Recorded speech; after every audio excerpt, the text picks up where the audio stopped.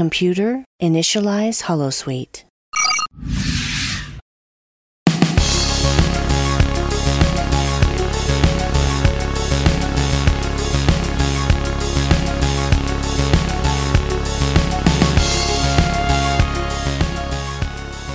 Hello everyone, warm welcome back to the Sci-Fi Feminist podcast. It's already been another week and it's already time for a brand new episode. Today I'm going to be talking about a kung fu movie that I recently saw. It's not only a kung fu movie, it also happens to be a Marvel movie. Maybe you can't classify it as a kung fu movie, but I think it kind of is. It is Shang Chi. Shang Chi. Yes, today I'm going to talk about the Kung Fu Queens in Shang-Chi. I'm going to talk a bit about 4 or 5 prominent female characters that we saw in the movie. I'm going to talk about the movie overall in terms of feminism. And I think, like last week's episode too, this week, we can also look a little bit at eco-feminist theory as we talk about Shang-Chi. So, yes, I hope you enjoyed today's episode. Before I get into the episode, I would like to thank Ashley Ariel on Patreon for supporting the podcast. Ashley, thank you so much for your generous support. If you would like to receive a shout out on the show, I will even say something personal for you if you like. You can go to my Patreon page and sign up, and you can receive a shout out and some other perks too if you like. All right, so now let us get into an exciting, fun-filled, kick-ass discussion of the women of Shang-Chi. So before getting into a discussion of the female characters of the movie, I think it would be good to first give my overall impression of the film. So actually, I don't know about everyone else, but I enjoyed it very much. To the point where I actually saw it twice in the cinema because I enjoyed Shang-Chi so much. In general, I really love kung fu movies and I really love movies with fighting, and I definitely love movies that feature Michelle Yeoh as a prominent character. So initially I actually just went to watch it to see Michelle Yeoh, but then the movie had all sorts of other nice things too. I have to mention it because I found it so funny, and still when I see that scene, I think it's hilarious. It is the scene where the comedian talks about the first time, or not the comedian, he's kind of an actor, the jester, the comedian, I guess. He talks about what got him into acting. And then he talks about how he saw Planet of the Apes. And yeah, and I'm starting to laugh already because it was so funny. And then he says that he was so inspired when he saw Planet of the Apes because when he asked his mother how the monkeys could learn how to ride horses, his mother explained to him that they were simply acting. Okay, so he obviously didn't think that there were people in monkey costumes. He thought they were actually monkeys. So then he said he thinks that the director actually managed to get monkeys to pretend that they were riding horses. And so he thought that, if they could train monkeys to act, then surely he also stands a chance as an actor. I thought that was absolutely lovely. And, there's another scene where he's lying, in the battlefield and presumably dead. And that little weird creature friend that he made from Tao Lo comes to him and is kind of worried, like, oh, shame, Trevor died. And then he's like, wakes up, he's like, it's only a performance. I'm not dead. I'm only acting. So, some really nice comic relief. So anyway, I just wanted to share that. I thought it was quite funny. Yes, and another important thing that I think this movie did really well was the fact that the characters actually speak Chinese. I think it's Chinese or Mandarin. Yeah, I'm sorry, I'm speaking out of ignorance here. But they don't only speak English.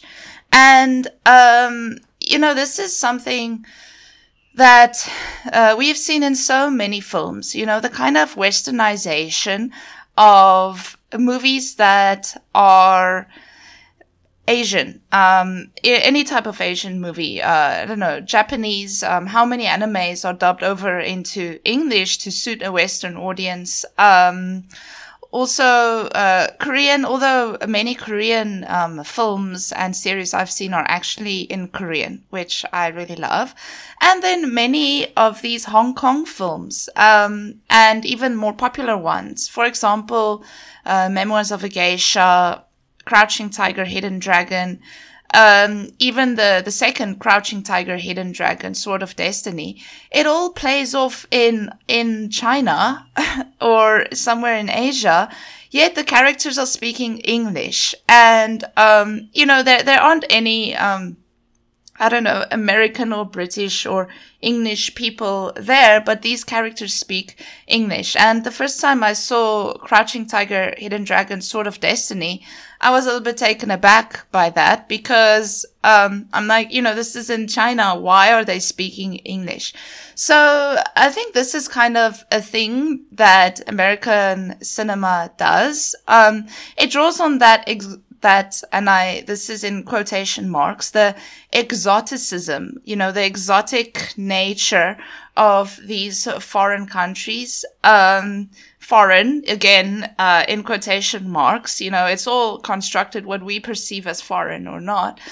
And then it reinforces, first of all, Hollywood or traditional or westernized notions of cinema upon them. So we see, China from the cinematic conventions of America, and also in terms of language. And I feel that is just kind of another form of colonizing the East, colonizing Africa, colonizing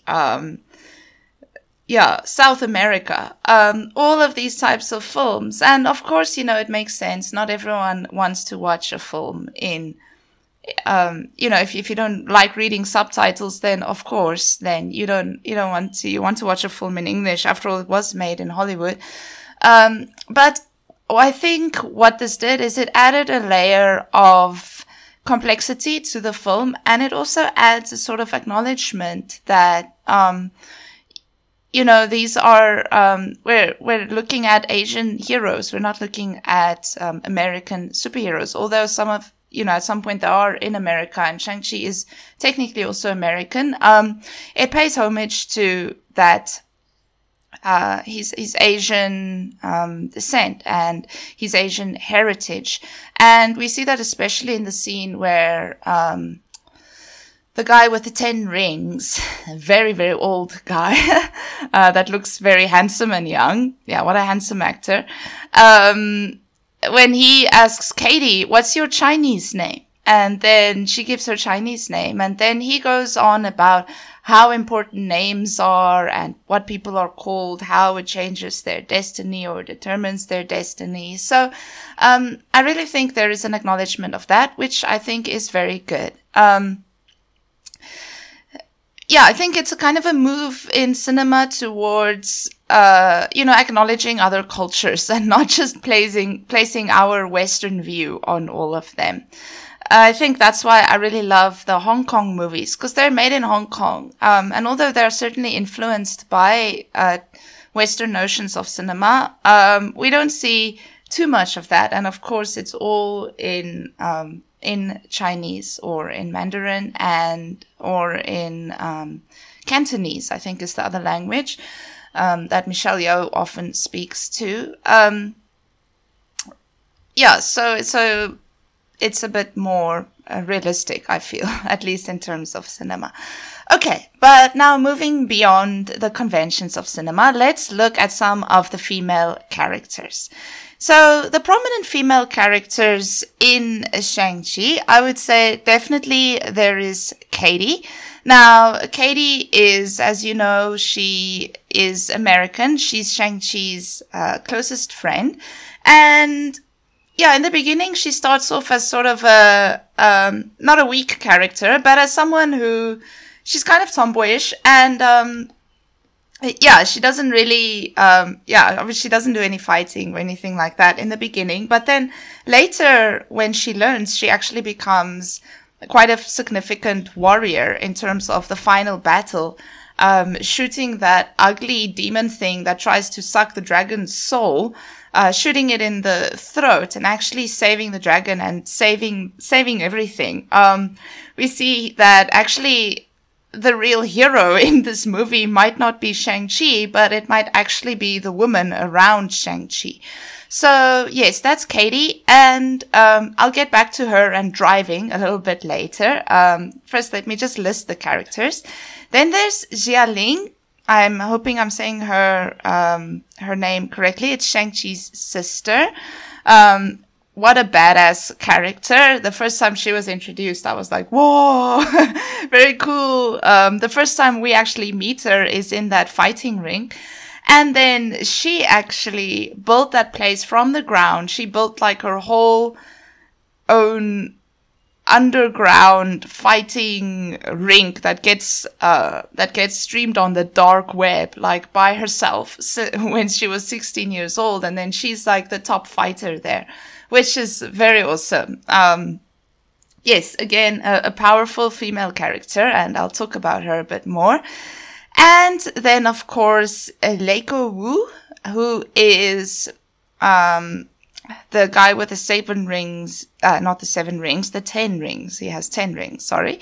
It's his wife. Obviously, she's not introduced to us as his wife in the beginning, but she becomes his wife. And quite an interesting character arc that happens to her in terms of losing her powers after getting married and then not being able to defend herself after getting married. I think it says something maybe quite interesting about marriage and motherhood, but then I'll get more into that. And then, of course, Jiang Nan. She is Shang-Chi's aunt, and she's played by Michelle Yeoh. I love to see Michelle Yeoh fighting in movies, and there's this beautiful, beautiful scene where Shang-Chi and Michelle Yeoh, she kind of trains him, and she does this thing like the circular motion with her arms, and then she actually the leaves start moving, and she wears this yellow kimono dress type of thing. That's really just a beautiful scene. I was crying twice when I saw that. I'm quite interested to find out what fighting style they're actually doing in the film, because the fighting style that the guy that has the 10 rings, maybe I should just get his name and stop referring to him as the guy with the 10 rings, but his fighting style and the fighting style of the people in Tao Lo is quite different. And we see his fighting style is much more masculine, much more forceful, and theirs is much more, and I put this in quotation marks too, feminine. And very interestingly, with this more feminine fighting style, they are actually using nature, and they are in harmony with nature with this fighting style. I don't know if it's Tai Chi. I need to ask my sensei at the karate what she thinks is the fighting style. If I get an answer from her, then I will let everyone know on my next week's podcast what fighting style it is, because it is a very beautiful fighting style, I felt. And we see how they are much more in harmony with nature than the guy with 10 rings. And then at the end of the day, it is this fighting style that actually wins. The more feminine fighting style that's in harmony with nature and everything else, that actually beats the guy with the 10 rings. So very interesting there. All right, so then let's talk about each character briefly. And first up, we have Katie. Yes, Katie. So Katie is Shang-Chi's friend. She is American. She stays in America, but obviously she has Chinese heritage. And what I found quite interesting about her character is that she's kind of a tomboy. And I think even what's also significant is the fact that she and Shang-Chi don't have a romantic relationship. Maybe later towards the end of the film, you see something starting to happen, but they are really just friends and they just like to do really naughty things together, like go taking the cars of the people at the valet and driving around with the fast cars. So what's interesting about her is that, yeah, like I said, she's a bit of a tomboy, and very interestingly, she drives really well. And her parents always complaining that she doesn't have a proper job, you know, or the only job she does is parking people's cars. But actually, the fact that she can drive so well is kind of what saves them in the first real incident or the first real action or fight scene on the bus. So what happens is she and Shang-Chi kind of work together. He does all the fighting. He fights off the bad guys, and then she drives the bus that loses its brakes and that goes downhill. And because of her driving, she actually saves everyone on the bus. So, of course, you know, there is that stereotype that women are bad drivers, which is absolutely not true. So I think, I don't know if it's, you know, intentional, but definitely one thing that this movie does is it subverts the stereotype that women are bad drivers. Or maybe she is a terrible driver because she really wrecks the bus and lots of other things, but I don't think so. Katie is I think a positive representation for women in that sense. Also in the sense that she's more normal looking. She's not super skinny, super tall, you know, this perfect ideal of beauty. But when I look at her, I kind of feel like, it's just kind of like me. A little bit short, a little bit tomboyish, a little bit clumsy. She presents us an ideal of femininity that is not so exclusionary. And of course, she's really funny too. She provides some comic relief. And like I mentioned, very significant scene at the end. Once she actually trains and once she learns to be able to shoot the bow, especially, she becomes one of the biggest impacts on the final scene, the final fight scene, which kind of determines the fate of the world.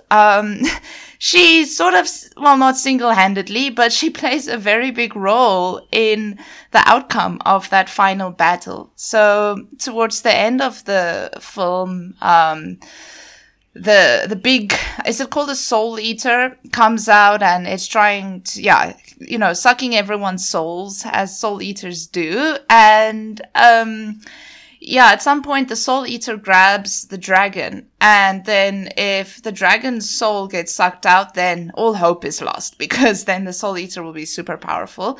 And Shang-Chi and his sister are on the dragon, and they can't really do anything about the soul sucking of the dragon.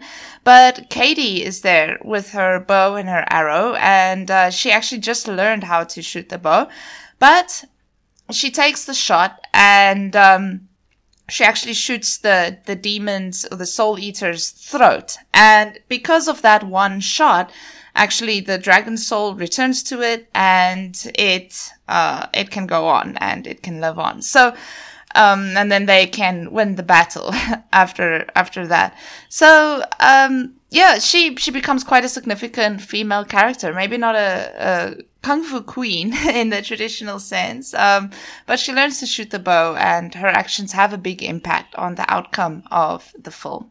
So yes, that is Katie, a very enjoyable female character. Next, Shang-Chi's sister. Let me just get her name again. Oh, I closed the tab with her names. I think it's Xialing. Yeah, that is her name. She, okay. Much more to talk about here with her. We see some very subtle feminist commentary in some of the conversations that she has with Katie, and also in how we see how how she was raised and also in who she becomes. So I think very significantly, we can see that their father, after their mother died, raised them, it's the patriarchy that kind of ruled after that. He makes this army of killers, and only men are allowed to be part of that army. And he especially trains Shang Chi to go and find his mother's killers. And then she, as a child, she's just kind of forced to watch. She's not allowed to take part in the action. She's not allowed to take part in the fighting or even to learn any of the fighting, but she just has to sit on the sides and watch them fight and watch them train. So she's kind of excluded from this very patriarchal mini society that her father created. And I think significantly towards the end, once they enter Tao Lo, which is represented as a much more of a feminine type of land or mythical place, where everything is harmonious, especially in harmony with nature and the earth. So as I keep mentioning in episodes, the idea that the earth is a woman, Mother Nature, the idea that the earth is feminine, and the idea that women are closer to nature and closer to the earth and somehow more in tune with nature. And we see that Michelle Yeoh's character actually tells her here, because she sits on the side and watches the other people train, even as an adult. And Michelle Yeoh's character sees this, and she says, here we train as equals. So that's the point where she actually gets up and she starts training. And then, anyway, she's quite proficient at the rope with the spear. That thing. I think if I ever had to try that weapon, I would slap myself in the face with a spear so many times. I don't know how you control that. I think another thing I need to ask my sensei about, because, I don't know, very cool weapon, but it looks like, if you don't know how to do that properly, you could really get slapped in the face by a spear. Anyway, and then she trains, and then, she also has a very big impact on the outcome of the final battle. So yes, then at some point she and Katie meet each other, and she tells, when they go to the father's house, his little empire place, Katie is kind of freaking out or kind of scared because, the dad is scary.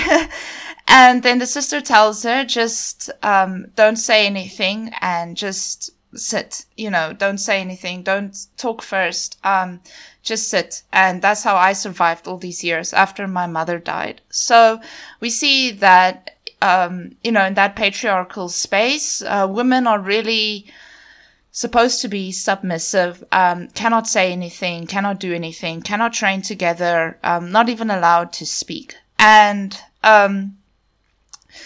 I think it's very nice to see a character that comes from that type of place, but still had the determination and the self-sufficiency to actually teach herself all of the fighting, and to actually run away at the age of 16 and to go out into America and to create, or is she in America? No, she's not. I forgot where she is. The place is mentioned. Yeah, I'm sorry, I forgot. Anyway, she goes and she makes this underground fighting ring. And she is the ruler of this underground fighting ring that gets streamed on the dark web. So she becomes a very powerful female character, a very powerful woman in that sense. So I think, I really love that character because we really see a progression from very submissive female character that comes from a very patriarchal society, that goes out, makes a name for herself, and then finally at the end, meets the woman in Tao Lo and actually really displays all her strength as a female fighter. So yes, that is it relating to Shang-Chi's sister. Next character is the mother. Yes, what a beautiful actress. I don't think I've come across her in the Hong Kong movies. Maybe I have. I don't know. But yeah, she's quite beautiful. And yeah, like I say, the fighting style that the people in Taolo use is a very beautiful style. So again, the first time we meet her, she is seen in nature, really in harmony with her surroundings. I think she's collecting water or something. Yeah, at the end of the maze, kind of the entrance to Taolo. And basically what happens is she meets the guy with the 10 rings, and they have a sort of a fight, and then they fall in love. Yeah, quite an interesting way to fall in love. Just get beaten up and then thrown into the river, and then like, oh, she's so beautiful. Yeah, I've never fallen in love like that, but I kind of get it. Maybe. Anyway, so then what happens is she gets married, and interestingly, then both of them give up their powers. And obviously, she has the power from the spirit of the dragon. So her fighting is not just pure, kung fu or tai chi or whatever she's doing. It is actually infused by some spiritual power from the dragon. That's why, like, the moves and the trees and things also move when she does her moves. And the man gives up the 10 rings, and then they make this really beautiful nuclear family. And they kind of live happily ever after until they don't. One day she's outside with her kids, and then some gangsters come from who's upset with the guy with the 10 rings from the past, because he used to be a very violent person, and they actually kill her. And I don't know if I'm reading too much into this, because actually the man also gives up his power when they get married, but it's kind of because she gave up her powers that she got murdered. If she didn't, then she would have been fine. But I don't know if this is maybe suggesting that, once a woman gets married and has children, she gives up some sense of her power, some sense of independence, some sense of power. Like I say, I might be reading too much into this. And of course, it's not like that in all cases, but this is certainly something that the movie suggests and something that we might wonder about. It's like if you go back to feminist theory, I think that's why I'm on this line of argument. This has been argued by many second wave feminists, especially. If you remember the discussion of Monique Wittig, and also some other gender theorists like Judith Butler, Adrienne Rich, there's quite a few, that kind of suggests that women are independent and strong, and women are doing good up to the point where they get married. And especially, as the second wave feminists argued, get married to a man. So, yeah, I'm just throwing it out there. Like I say, I don't agree with all of these arguments that the second wave feminists made. I also don't necessarily agree, if the movie suggests that that is the case, then I don't necessarily agree with that either.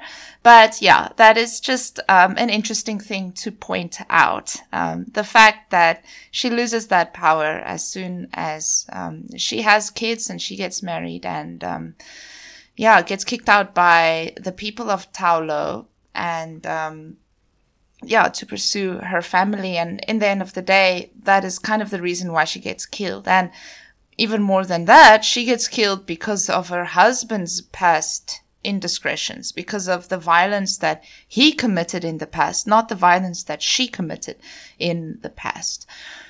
Yes. All right. So then let's move on to the final character, Michelle Yeoh's character, the aunt.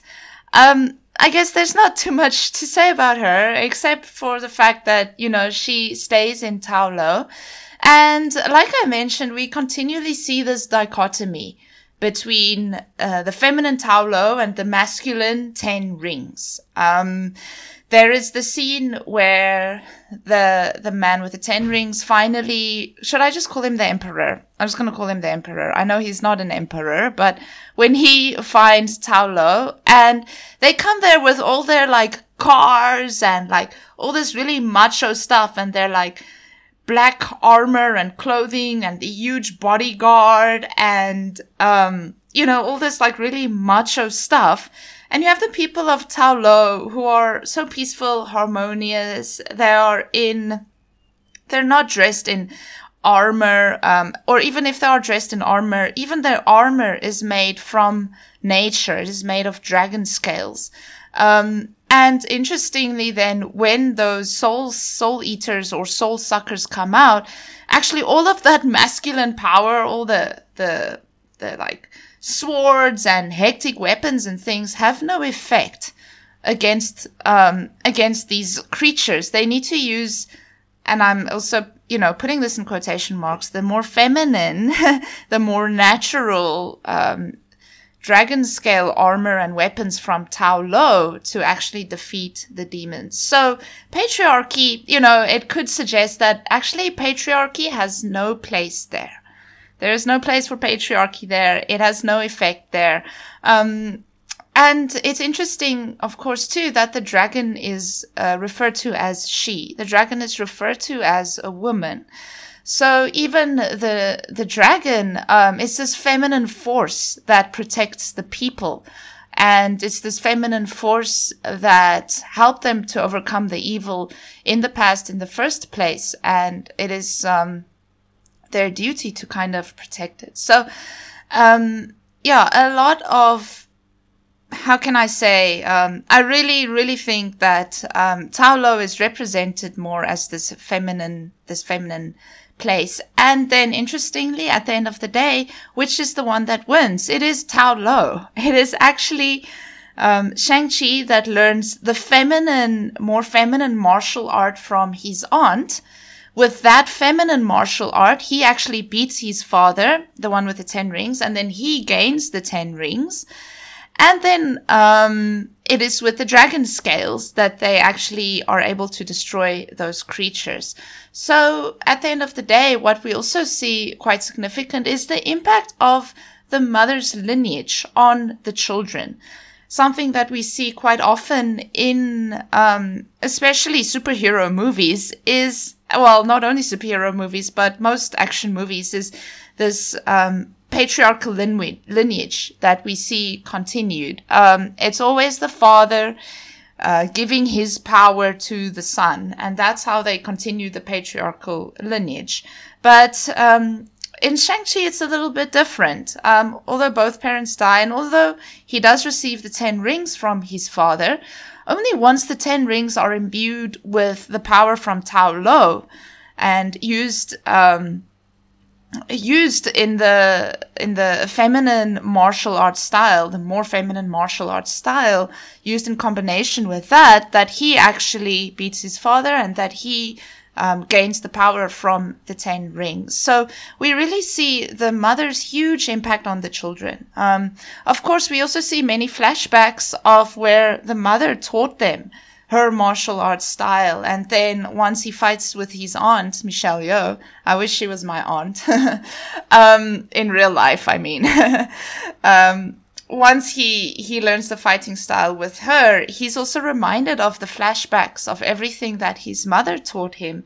And it is with this that at the end of the day, they actually win. So, yes, I think in terms of representing women and in terms of the overall narrative arc, Shang-Chi is actually more a movie about women than it is about Shang-Chi himself. And I think maybe that's why I really enjoyed it so much, and why I ended up watching it twice. Also, because I have no life, I ended up watching it twice. In the cinema. But, Yes, a good movie in terms of women's representation. So if you haven't seen it, I highly recommend it. It's got some very nice comic moments, very beautiful, very nice fight scenes. I always love to see these. And I think definitely maybe next week or in the near future, I might do an episode on Hong Kong movies. You will find some very interesting female characters in the Hong Kong movies too.